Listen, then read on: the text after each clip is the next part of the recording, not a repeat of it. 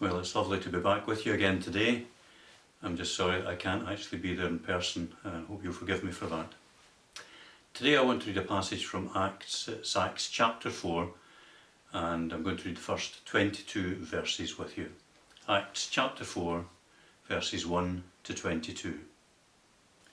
When Peter and John were speaking to the people, the priests, the captain of the temple, and the Sadducees came to them, much annoyed because they were teaching the people and proclaiming that in Jesus there is the resurrection of the dead. So they arrested them and put them in custody until the next day, for it was already evening.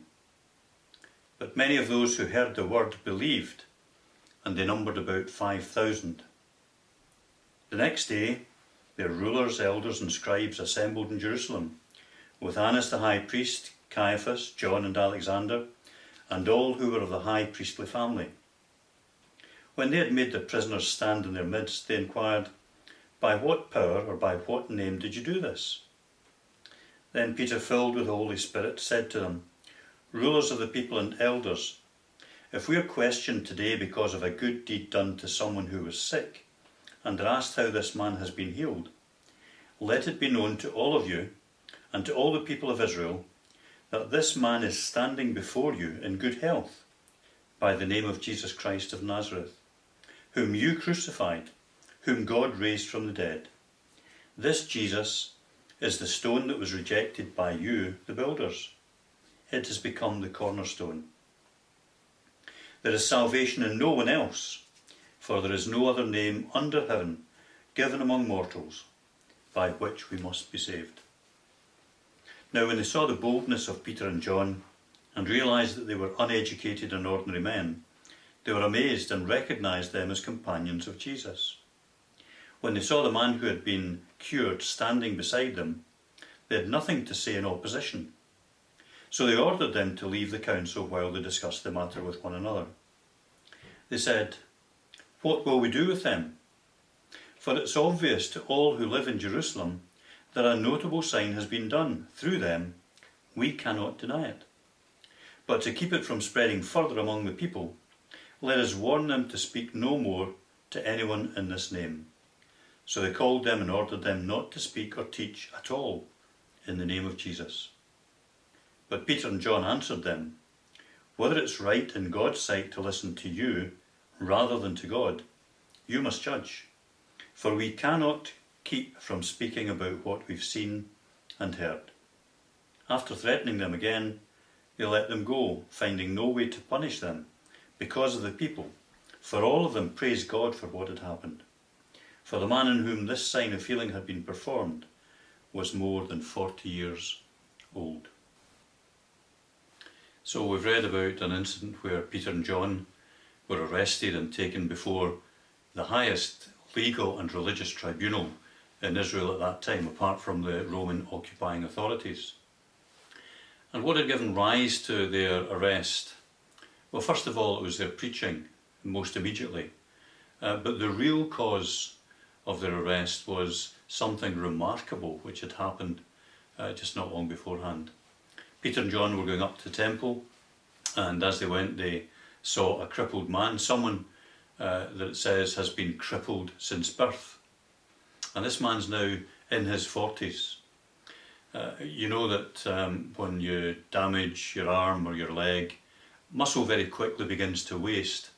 And when you get the use of that limb back, it takes some time to build your muscle strength up again. Now this is a man who has never been able to walk. He's totally reliant on his friends to lift and carry him wherever he wants to go. And as Peter and John encountered him that day, something truly remarkable happened. This man, who had never walked, was healed. He was healed instantly, and there was no question of having to work at regaining the strength he'd never had in his legs. Immediately he was up, he was walking, he was leaping, and he was praising God because he recognised that this was a miracle. It was something that God had done for him.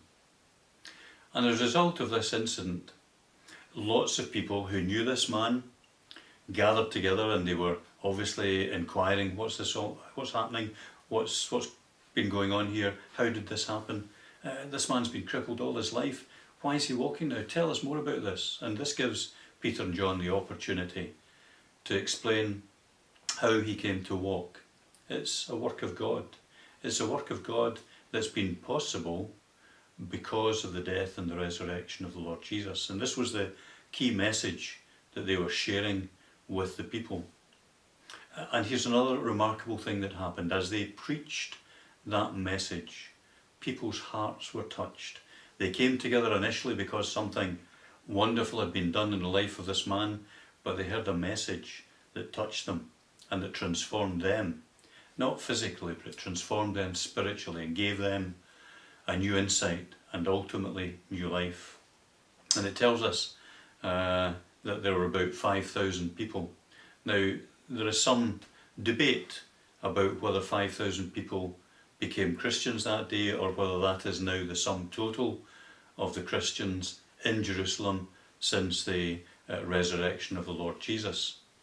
We know that on that day of Pentecost, when Peter and the others had preached, 3,000 men as well as women and children had been added to the number of Christians. And perhaps that's now swollen to 5,000, so at least another 2,000 had been converted. More likely there were 5,000 people, men plus other women and children, converted that day because they came together to hear about what had happened in the life of this man. And so Peter and John are arrested. And it's interesting, perhaps you noticed as we read those early verses, that they were arrested and they were kept overnight in prison because it was evening and the tribunal wasn't convened until the next day. Now this was part of the legal system that the Jews had. It was not appropriate, it was not acceptable, it was not legal for any trial to be convened in the hours of darkness, and so they are held overnight until the next day when a legal trial can be held.